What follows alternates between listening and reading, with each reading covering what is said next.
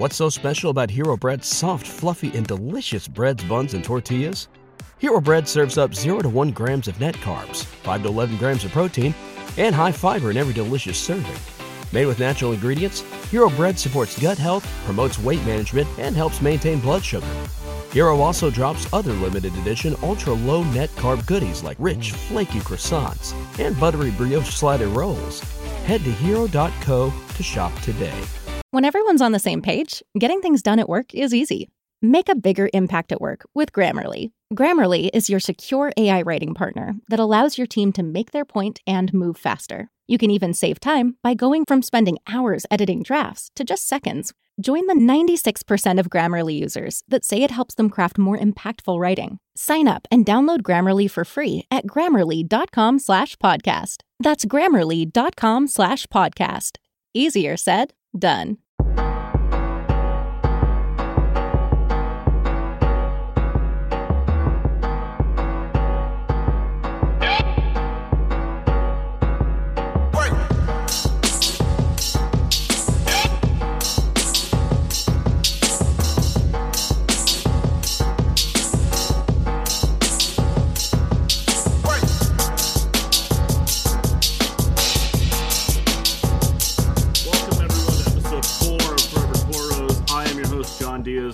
We've got to get into this quick because we've obviously got a lot going on with the NBA trading season finally being here. The NBA draft is a few days away, and free agency will be coming in right after that. So for this episode, I talked to Project Spurs managing editor and Spurscast host Paul Garcia about what we saw in the NBA bubble with some of the Austin Spurs players. There was obviously a youth movement that took place in between the season suspension and the NBA bubble, and it served San Antonio really well. So to delve into that a little bit further, I brought on Paul so we could discuss Keldon Johnson moving forward. We also discussed Quinndary Weatherspoon, Drew Eubanks, obviously, Chimezie Metu's future with the team, and also, is there a role for Lukas Šamanić moving forward in San Antonio, or does he need to be in Austin for another year? So make sure you tune in, subscribe, listen, whatever you need to do, whatever your favorite platform is for listening to podcasts. Just thank you for tuning in, and here's my conversation with Paul. And now, as always, the shoe's on the other foot this time, Paul, so I'm getting to intro you, which is kind of cool. I'm joined by Paul Garcia. You know him as... What do I intro you as? You're like our managing editor, you're the host of the Spurs cast, you're a writer. What do you want to be introed as? You tell me.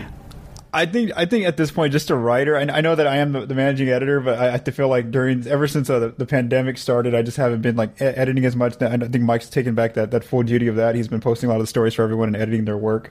So I just feel like I'm on the decline in that area. But I am the editor, but I just say writer for now. You're not on the decline. Come on. All right. So this is obviously Forever Toros. We're going to take a little bit more of an Austin Spurs angle on this.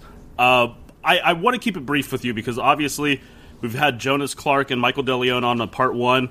This is more of just seeing the more of a Spurs aspect to it because we need to talk about the G League season prior to the bubble and then the bubble itself because we had a good amount of Austin's roster actually playing legitimate minutes for once in San Antonio or in Orlando if you want to be technical.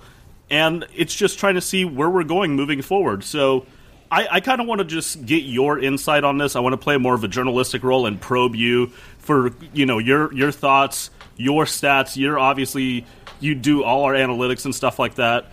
And I just want to see where we're heading into the next Austin season and the next San Antonio season. So I'll start off real quick and easy with Chimezie Metu, who has a non-guaranteed contract for this upcoming season. It's $1.6 million unguaranteed. He can be a restricted free agent next year if the Spurs pick up that non-guaranteed option. He's 23. Obviously, the backstory on him, second-round draft pick in 2018. In the G League, he averaged 18 points per game, 18.9 rebounds. 18.9, that'd be absurd. 8.9 rebounds, 2.5 assists, 1.6 blocks. He shot 55% from the field. And shockingly enough, 38% from three on 2.3 attempts per game in Austin. Now, in the bubble, only played 2 games. One was meaningless. The other game was against Utah. He had 10.6 rebounds and 4 assists. My biggest thing with Chimezie Metu, and I've said this before, I feel like he's on the way out of San Antonio. If you let someone like Drew Eubanks, who was only on a 2-way contract, kind of usurp your role, do you see the same way, or do you see the same thing moving forward? Yeah, I've honestly been of that mindset as well. Just the fact that even before the pandemic, when it was just a normal regular season, Drew Eubanks was getting the call up from Austin way more than Chimezie Metu. We constantly saw Chimezie Metu on the roster for the Austin Spurs, and even when the Spurs had some injuries, Chimezie would still be on the Austin roster. And it just showed that like the writing was on the wall that they weren't going to pick up this his full guarantee for this coming year. And the important thing to watch there is that it has to be basically whenever the NBA and NBA Players Association do decide a date for when free agency officially begins. Well, the Spurs have until that date to actually make the call on whether or not they're gonna keep him on the roster for a partially guaranteed $500,000 for a certain date, or if they're just gonna waive him. And like I said, like you said, John. All the signs show that they're not going to pick up that option. They're just going to waive him for that non-guaranteed salary of, like you mentioned, the money there. And even like you mentioned in the bubble, he didn't. There was with players injured, and it just played a lot more youthful players, younger players, should I say? He still didn't get any minutes. Going back to, you mentioned his stats from the Austin play. That's something that's interesting because I did watch him back in the summer. It wasn't this past summer because obviously we're in the pandemic, but the summer before when I think it was the FIBA World Cup. He played with the Nigerian national team, and I was very intrigued by him. I really wanted to. I watched a lot of his games with the national team because we don't get to see him play much with the Spurs unless you watch a lot of Austin Spurs basketball. Well, I don't watch that much of that basketball. So I was interested to see that he was able to pick and pop a lot for the Nigerian national team, and he really had that skill set, an athletic type of big. But then when it came to San Antonio, he could just never crack Pop's rotation, get in there, even when, like I said, when guys were hurt, when it was a blowout in most games. So I just feel like right now the writing is on the wall with him that they will basically waive him before free agency officially begins, which that looks right now like either about Thanksgiving week, if that's where they set that date. Yeah, and here's another question for you. Looking at how San Antonio's roster is moving forward, because obviously there's Jakob Poeltl, there's Trey Lyles. We still don't know if the Spurs are going to go full in on, this is not anything. This is just speculation in terms of, is LaMarcus on the trade block? There's still Luka's development. There's still Drew Eubanks ahead of him technically on the depth chart. If you're Chimezie Metu, do you accept a 2-way contract, which I don't know exactly how that would work coming off a guaranteed deal, or do you even take the G League assignment? Because the resume is right there where you see this guy has played for the Nigerian national team. He seems like he's an excellent G League player, and he's still 23. There's a reason the Spurs drafted him in the second round and gave him a guaranteed deal, but do you see him accepting some kind of a demotion to Austin? Yeah, I think that might be his best way though to stay in the league because right now I just don't see that a team would sign him to maybe a training camp invite. That'd be about it. But right now I just if they waive him, I see that he's going to have to end up being in the G League and just hoping that his play will give him the attention of other teams to now start scouting him and seeing what kind of production he brings. Because like you mentioned, right now coming into this next season, the big question is the LaMarcus Aldridge situation. The fact that they played so well without him in the bubble and that they do want to re-sign Jakob is what it looks like. They do want to keep Trey Lyles most likely. So this is going to be a really, really stacked front court. And unless they make some sort of trades, there's not going to be any minutes for Metu, trying to get back into that San Antonio rotation. So right now, yeah, I think that. And then also, because he hasn't played as much and there's probably not a market for him. There's not a lot of teams that have, probably have him on their names of bigs that they want to try to sign, unless it's maybe like I said, like a training camp type invite. And it won't help this year because of the pandemic that we will not have a summer league type of situation where he can kind of show off his skill set to different teams. So I really feel like, yeah, he's going to end up back in the G League. He would probably sign with the Austin Spurs because he knows that system. That's his best place to get a lot of minutes, get some minutes within the coaching rotation. But then, like I said, maybe he'd probably have to hope that another team sees him and tries to sign him. Yeah, you kind of nailed it right there, and it's crazy when you think about it because like just how much the pandemic has destroyed the normal day-to-day operations of the NBA. That someone who's borderline a roster candidate could be on the cut line. There's so many different issues with the salary cap that not having summer ball for Chimezie to go in there and show, hey, I am worthy of another contract. It's going to hurt him more than anything. Moving on, also we've got Quindary Weatherspoon, who's who's the other 2-way guy next to Drew. Quindary was the second round pick last year in 2019. He's 24. In Austin, he averaged 14.8 points per game, 3.8 rebounds, and 5.2 assists. shot 45% from the field, but only 34% from three on 4 attempts per game. In the bubble, he played all 8 games, but it was just kind of just real minor minutes, only 1.5 points per game, 1.3 assists, and 25% from three. Now, I feel like Quinndary, there's obviously something there with... He doesn't fit the roster, I would say, in terms of height, but position he does. And with Bryn Forbes' free agency, do you see Quinndary playing... Since he's not on one more year of a two-way, he can still have 2 more years of a two-way contract, but do you see him taking a Bryn Forbes role at all? Because the shooting isn't there, but it seems like the defense is... He's a great perimeter defender from everything we've seen. And there's still that, like, he's able to distribute. He's able to take the ball and kind of create a little bit himself. Yeah, I was actually really happy that in the bubble that he got a lot of minutes. Pop really not a lot of minutes like you mentioned, but he actually got those backup point guard minutes that since Patty Mills pretty much didn't play in much of the games because Pop wanted to give the younger players a lot of more minutes. And so because of that, I really got to see Quinndary a lot more play from him. I did kind of notice, like what you mentioned, John, that he's a very hesitant shooter from three, and obviously the percentages back up why he doesn't take the three too much. But aside from that, I mean, he's a really solid player. Just kind of knows how to run the offense.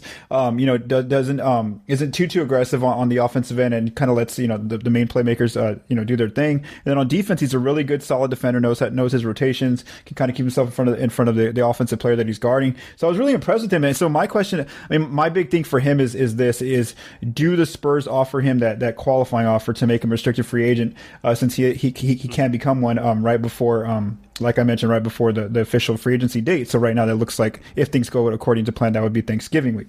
So my thing is, if they offer that to him, I don't see any other teams kind of trying to give him an offer sheet. So I think that he and his agent would just accept that and just basically remain with San Antonio for another year under that qualifying offer. However, if they don't offer that to him, well then it's a sign that they do want to go in a different direction, and maybe he ends up back in the G League, because right now it looks like he and Drew Eubanks, the market does look more like the veteran minimum, like they just be trying to get on an NBA roster right now. Mm-hmm. And it's kind of funny too, like you even thinking about like the roster construction currently without any kind of free agency or the draft. Marco Bellinelli's on the decline. You've got Bryn as a free agent, and if the Spurs kind of lean into that small ball a little bit more, Quindary's got a chance to actually make a little niche as like the 15th guy on the roster without having to worry about a two-way. But he's going to be interesting to watch moving forward. The biggest one, I know a lot of people want to know about this. I don't think it's as crucial as we want it to be, but Luka Šamanić was the first-round pick last year. He's not even old enough to drink. I didn't even realize that until today. He can't even go to dinner with Pop and pop a bottle of wine. But in Austin, he played 33 games. He was only playing about 28 minutes per game, 15.2 points per game, 7.8 rebounds, 1.8 assists. A little high on the turnovers for a big. He had 3 turnovers per game because he does like to create his own shot and drive. Only 43% on field goals. And for someone who's touted as a shooter, 31% from 3. In the bubble, just like Chimezie, he played 2 games, but only had that major game against Utah where he had 16 points, 6 rebounds, 3 assists, and a block. And he also did make 3 threes, but had 4 fouls.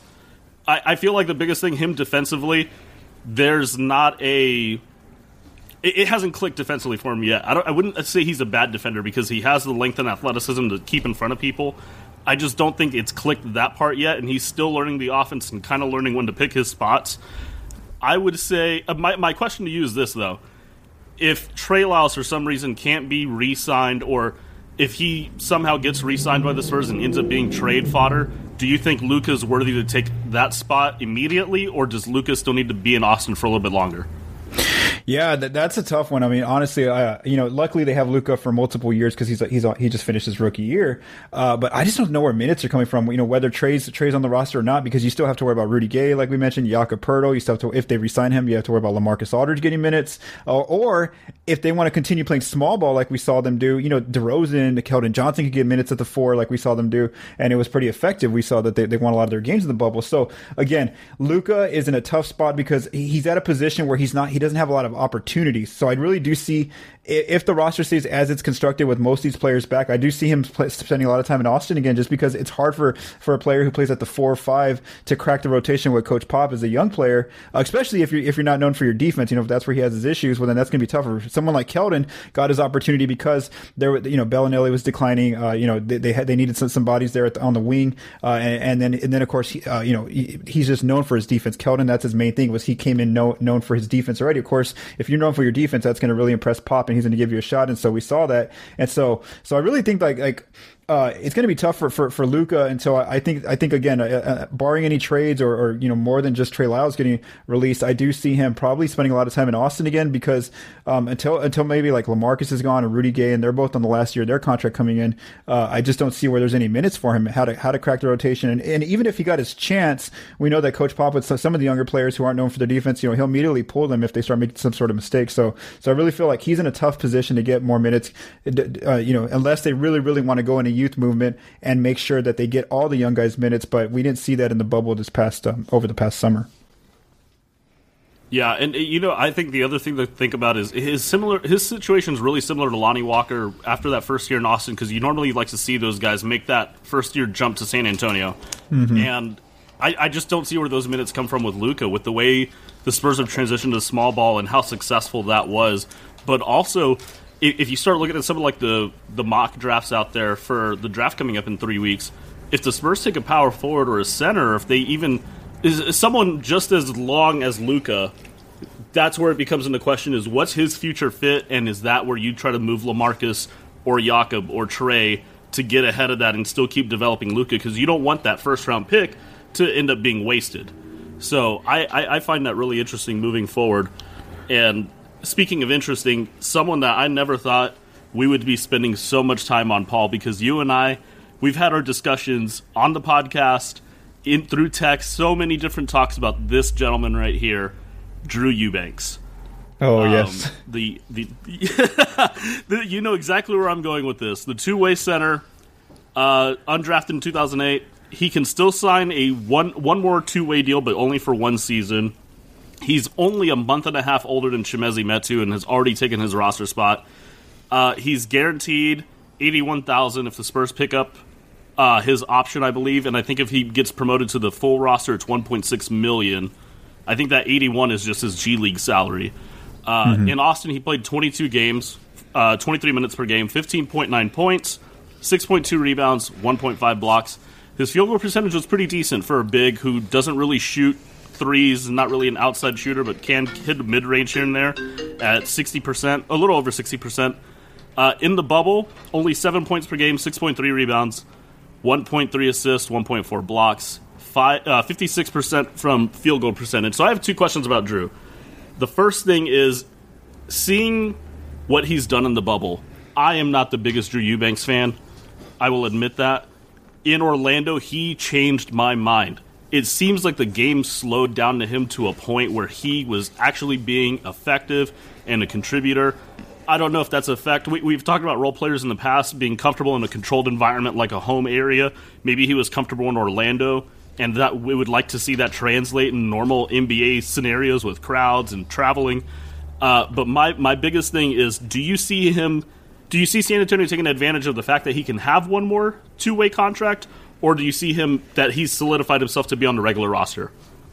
No, I think that just like you said, I was very impressed with his Orlando play as well. Really good on offense, about just doing his job, rebounding, not taking up too many possessions, just moving the ball, setting screens. And then on defense, he was very impressive, of course, with that help defense where he had a lot of those blocks that ended up on Twitter a lot of nights. And then he's a good set rotation type defender. So I was really impressed by his play, and I really think that's going to earn him a qualifying offer for sure. Whereas Quindary, I'm not 100% sure they're going to offer him that qualifying offer to make him restricted free agent. I think with Drew they are, and then of course that allows him to go seek an offer sheet. I don't think he'll get an offer sheet from another team. So then I think that he and his agent just say, okay, we'll just take that qualifying offer and remain in San Antonio for 1 more year. So I really feel like Drew really played well. He's also really good, a good backup move in the event that Jakob does want to go elsewhere in terms of him getting an offer sheet and moving on to a different team. Well, then you have Drew there, knows the system, is a good player to kind of fill in right there. there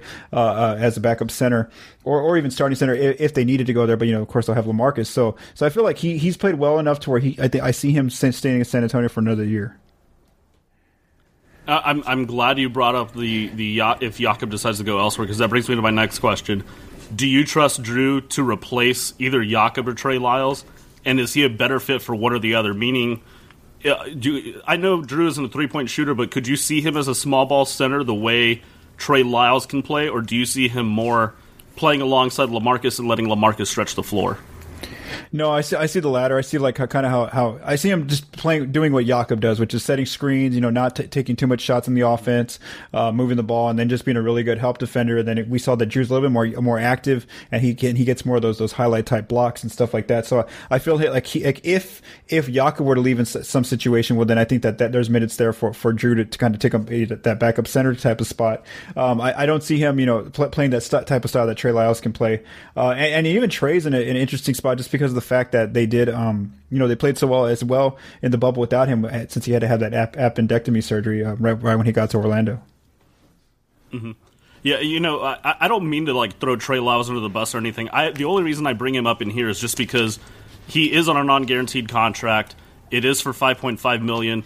And I think my biggest thing with Trey Lyles is that the Spurs, that's almost an asset. Depending on how the teams view him, because obviously San Antonio got him for cheap, but he's still a young power forward who can shoot. And that's an asset in today's NBA no matter what, and especially with the way the salary cap is looking. If you can get something for him and trade him or package him, I think you do it. I love Trey Lyles, and I love what San Antonio has been able to turn into him, but I don't think you can discount the fact that he can be expendable, especially with Drew and Luka, and depending on who you draft, moving forward, there's still that option, especially Rudy Gay, the way he played center in the bubble as well. Lastly, I think everyone already knows Keldon Johnson, a great surprise in the bubble, and someone that everyone clamored for him to play a lot more. In the G League, 31 games, he started 30 of them. 20 points per game, 5.6 rebounds, 2.4 assists. 53% from the field, only 24.7% from three. In the bubble, it was 14 points per game. Obviously, he's not asked to carry the offense as much because he's not the main show in San Antonio as compared to Austin. The rebounding numbers are still there at 5 rebounds, 1.1 assists. The field goal percentages is what blows my mind. 64% from the field and 65% from three. Do you see Keldon immediately starting next season, or is he going to the bench and coming off that bench mob unit with maybe like a Lonnie Walker? Yeah, I think that I don't see him immediately starting, but I think that there's going to definitely be a battle there in training camp for that starting 2 spot, whether it's going to be Derek White, Keldon, or what's his name, Lonnie Walker the fourth. I think they're all going to be battling for that spot because I feel like he's a big enough wing. He plays defense, and he would actually be a little bit better fit with the starting unit because he doesn't need, like you mentioned, John, he doesn't need the ball to create on his own on offense. I mean, he was putting up 20-point nights in the bubble without even being like the initiator on offense. I would go back and watch all of his film during the bubble, and I went a little bit too far there because I was like watching every single play, and I was starting to compare him to I was starting to compare him to another player who was young with the Spurs who they really molded very well and had him practicing and adding stuff every summer to his game, and then that guy ended up leaving to a different team. I'm not going to mention any names. Anyway, I was getting a little bit too carried away. And we had to, we had to remember that this was only 8 games that they played. So it was a very small sample size. But I mean, he played so well. Like I mentioned, I mean, when he had to take the corner 3, he took it and he made it, shot it well. He really just, a lot of his scoring on offense was just read and react. Somebody would close out on him and he'd drive to the rim and get fouled or make a layup or kick out, or he would just kind of read the floor when he got a defensive rebound, and kind of like Russell Westbrook just took it coast to coast on a few plays there. When you saw a lot of the tape, he didn't, in no circumstance did it look like Coach Pop caught a play for him, or did he run like a pick and roll on offense. All this production that he was creating was just pretty much him reading and reacting, like I mentioned, to the game. And then of course we know his pluses on defense. He's a really good defender, and I think that's what gives him an edge in terms of if he does try to get a starting spot.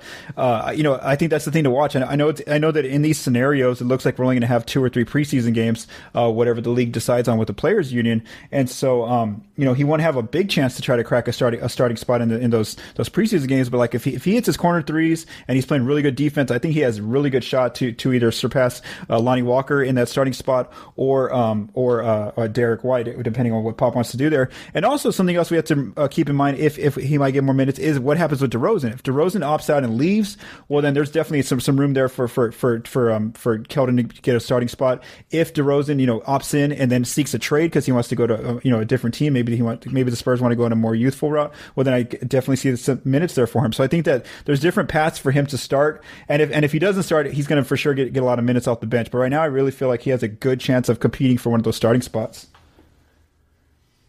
Yeah, I completely agree. I'm still skeptical about the 3-point shooting. Like I mentioned before, that may be like just a bubble thing, but man, just seeing the way he ran the show in Austin as a little bit of a point guard, I didn't expect him to fit the mold of a 3 so quickly and so easily, as you mentioned with a certain other player that the Spurs had before. And, Keldon's young. Keldon can still grow into that and still be a proper 3, because I think he's still only 6'5", which that gives the Spurs all those – every single guard is 6'5", so what does it matter anyway? But it's just one of those things that Drew and Keldon, I had hopes for them in the bubble just because I thought the Spurs wouldn't make the playoffs, but they – surpassed every kind of expectation I had, which was great to see. It's a good thing that Austin's there, because it seems like the developmental program after the bubble, or after the season got suspended and through the bubble, whatever the Spurs did paid off. It's thrilling to see. Paul, one last question for you, and I'll get you out of here. How does it feel to not have to host but still carry the show? I like not having a host. I like when I'm asked the questions, because a lot of times it is different. The roles of like listening and giving your input, but then also like having to be ready to like what are you going to ask or how are you going to phrase this question. So I kind of like, and also the best part about not hosting right now is that I don't have to prep the notes or anything. You have to do all that work. So that's the cool part, is I don't have to do any prep, because I have one tomorrow of a Spurs cast, and I'm already dreading having to prep it all and getting it ready. Yo, man, man, just getting all the notes together. Like, I already get my notes together when you invite me onto the Spurs cast, but this was like a whole different level of note taking, and I'm having to highlight and then transfer it over to the computer so I can actually see it and type it out, bold, all caps, this font, that, and I'm just like, okay, I don't know how you do this, and you've done it for however many episodes, but I appreciate you making time to come on Forever Toros. I appreciate you giving your input, and we'll do this again soon, man. Oh, I think because I'm going to be asking you, hey John, so Luka, how's he doing over there in Austin? Because I don't see him getting any minutes right now. But yeah, man, it sounds good. Always awesome to be on here. Thank you for the invite. Awesome, thank you for being here, man. Once again, a huge thank you to Paul for joining me on this episode of Forever Toros. Be sure to follow Paul on Twitter at Paul Garcia NBA. Stick around, we've got more coming up. We'll have stuff with the NBA draft, with the trade deadline, with free agency. All these things will impact Austin, and we'll have our staff on to talk about it more in detail. Obviously, also at ProjectSpurs.com, at Project Spurs on Twitter, at Project Spurs Net. Also, if you want to follow our other network sites. Thank you once again for tuning in. I'll catch you on the next one. Stay safe, everyone.